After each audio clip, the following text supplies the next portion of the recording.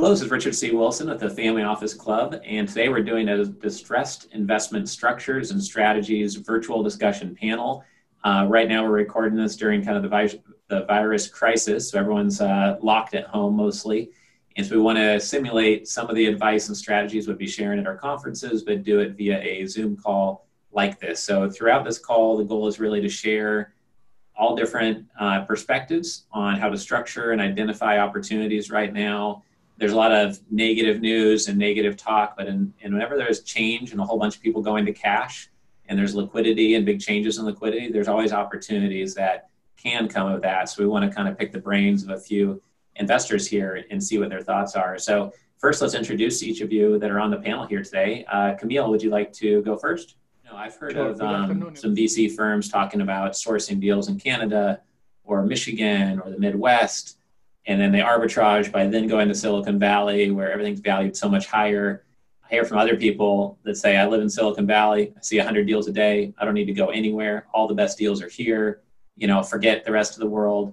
I know that Tel Aviv is like a second Silicon Valley, so maybe some people there feel somewhat similar. I just am curious about your thoughts on that arbitrage. We don't have time to go into like the full in-depth. I'm sure that you're capable of doing so, but for the normal investors trying to make sense of venture capital and they hear those types of things, what's your response to that? Is it so nuanced and situational? You can't just generically say one way or another, what you think is really accurate and appropriate, or can you comment on that a little bit? I will share my point of view. Sure. As I said, I'm a venture partner with Grecian Robotics as well, and Grecian is very focused on the US. Strive, we've always been multi-geography. Okay. I used to say geo-agnostic, but multi-geo might be a better way of describing it. Arbitrage, I think, is never a really good word for early stage investing because it's really not about the valuation. It's really about potential and acceleration and whether a company can be 10x, 100x of what it is today, sure. Or even more than that in some cases. So what I would say, and I defend multi-geo because of that, is if you look at where the great companies are emerging around consumer, around enterprise software, around software as a service, they're all over the world. Innovation's happening everywhere. I lived in Beijing for 6 years. I would allege Beijing is going to take over Silicon Valley if it hasn't already.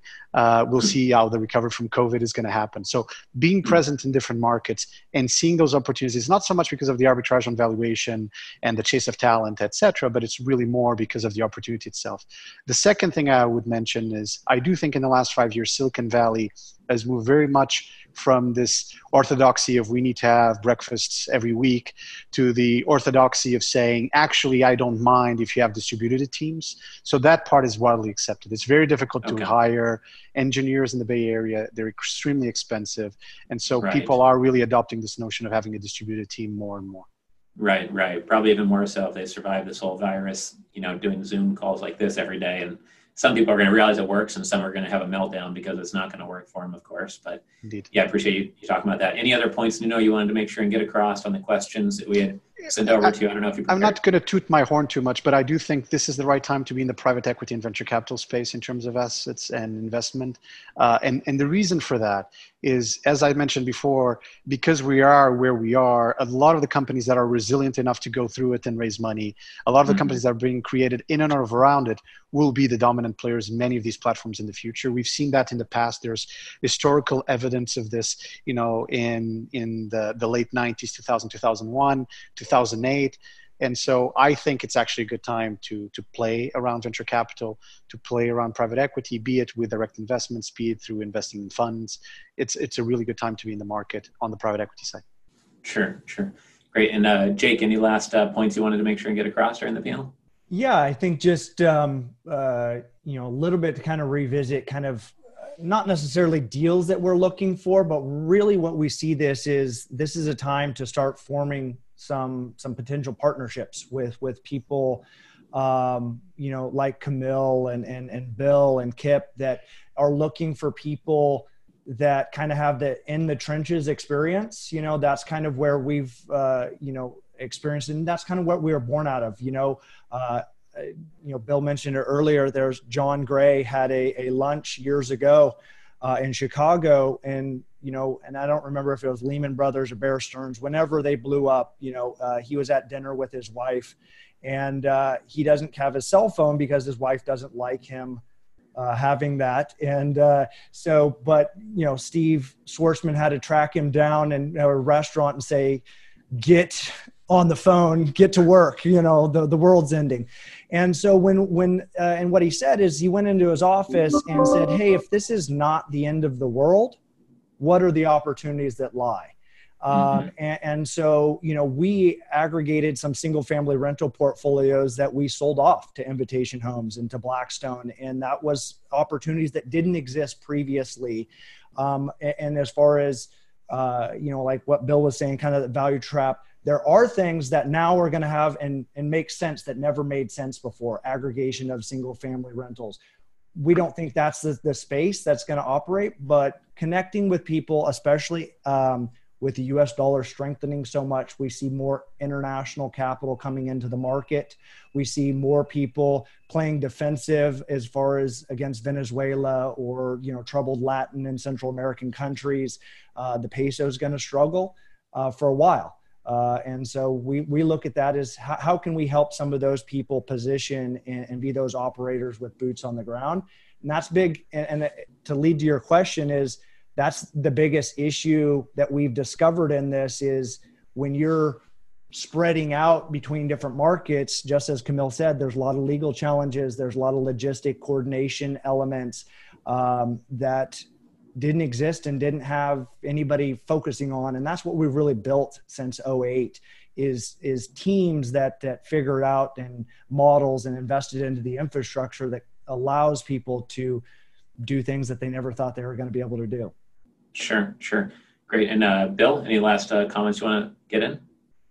Sure. Thanks.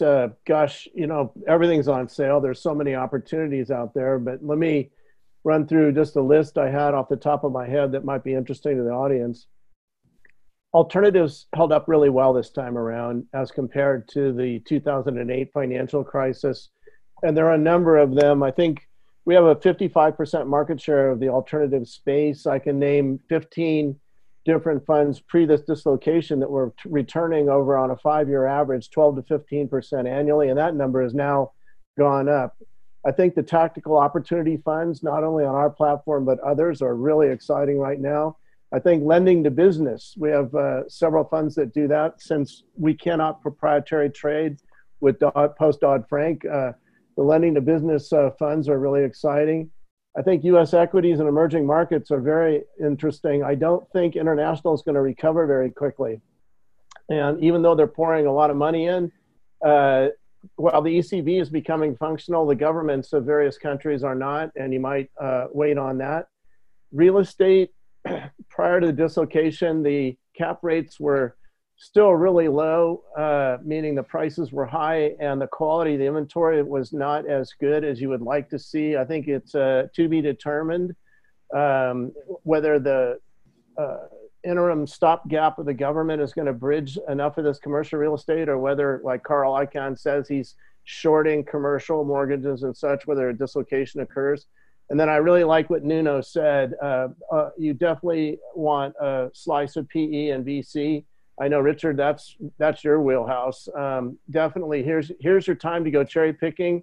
When I spoke or met with you almost 3 years ago and 2 years ago, at that time, the question of most family offices was, what are you doing? And they said, absolutely nothing for the next 18 months. We've gone to cash.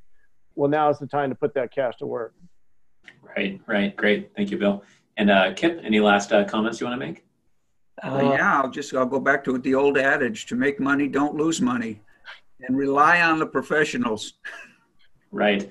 Yeah, for sure. And I think to reemphasize an angle on that, if you haven't lost too much money or you were sitting on cash like Bill was talking about, it's a good time to be spending money. I know one of my clients just filled his warehouse with raw materials and negotiated 50% off, while doing so. Unfortunately, our office space lease is ending soon. Otherwise, I was going to go to my landlord and say, hey, can I prepay 7 months and get a month off? I mean, I'm going to be paying it anyways. So if they need the cash now, they might appreciate the offer if it's not so aggressive that it doesn't insult them. So it depends on what business you're in. But in some cases, it could be an opportunity to use that liquidity not only for investment, but shoring up operating businesses or hiring talent.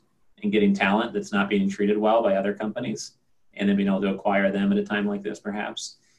Camille, what about yourself, for any last comments? I like to share a perspective on a macroeconomics. Looking at the United States, when I'm always asked, why do you have so much faith in the United States? I say, because if it's macroeconomic policy. And today, if we look at from a macroeconomic perspective for the United States, and for those who want to compare what we're going through today compared to 2008, I want to tell them we are completely different. In 2008, the entire economy receded and then slowly rebounded. Some sectors before others, some regions before others, but the entire economy had the same uplift. Today, take a step back and count how many industries are being wiped out. Look at the cruise companies, look at the restaurants, look at the universities, look at student housing, look at the theater. Look at the service providers that provide services for those cruise ships and for those airlines and for those that are involved into large crowd of people that get together. If it is a conference or a club, or it is the subway in New York or the buses, we are going through what Ronald Reagan said in the 80s, a new world order. Make an assessment of what is the outcome of printing $2 trillion and how and what type of stagflation this might create in the USA. And the people who are not working, how can they afford a higher price for food, for diapers, and for rent, and even for companies that have that co-working or co-living. Mm-hmm. All that is going to be a concern because of the new culture of isolation. People don't want to go back to the city. I think now people that can afford to buy single-family homes around New York are going to be looking into this. I'm not saying every one of them, those that can afford, but there will be a new mentality and a new mindset in America coming after this COVID-19. Right. Yeah, no, thanks for bringing that up. I mean, I do think that this is not going to be the last time we're on lockdown. I think it's going to happen again now that these gates have opened, and people will be criticized if they don't lock down even faster the next time around. So I think we all hope that's not the case, but I think it would be beneficial to at least think about that scenario and how to plan for the next time or two or three that this might happen.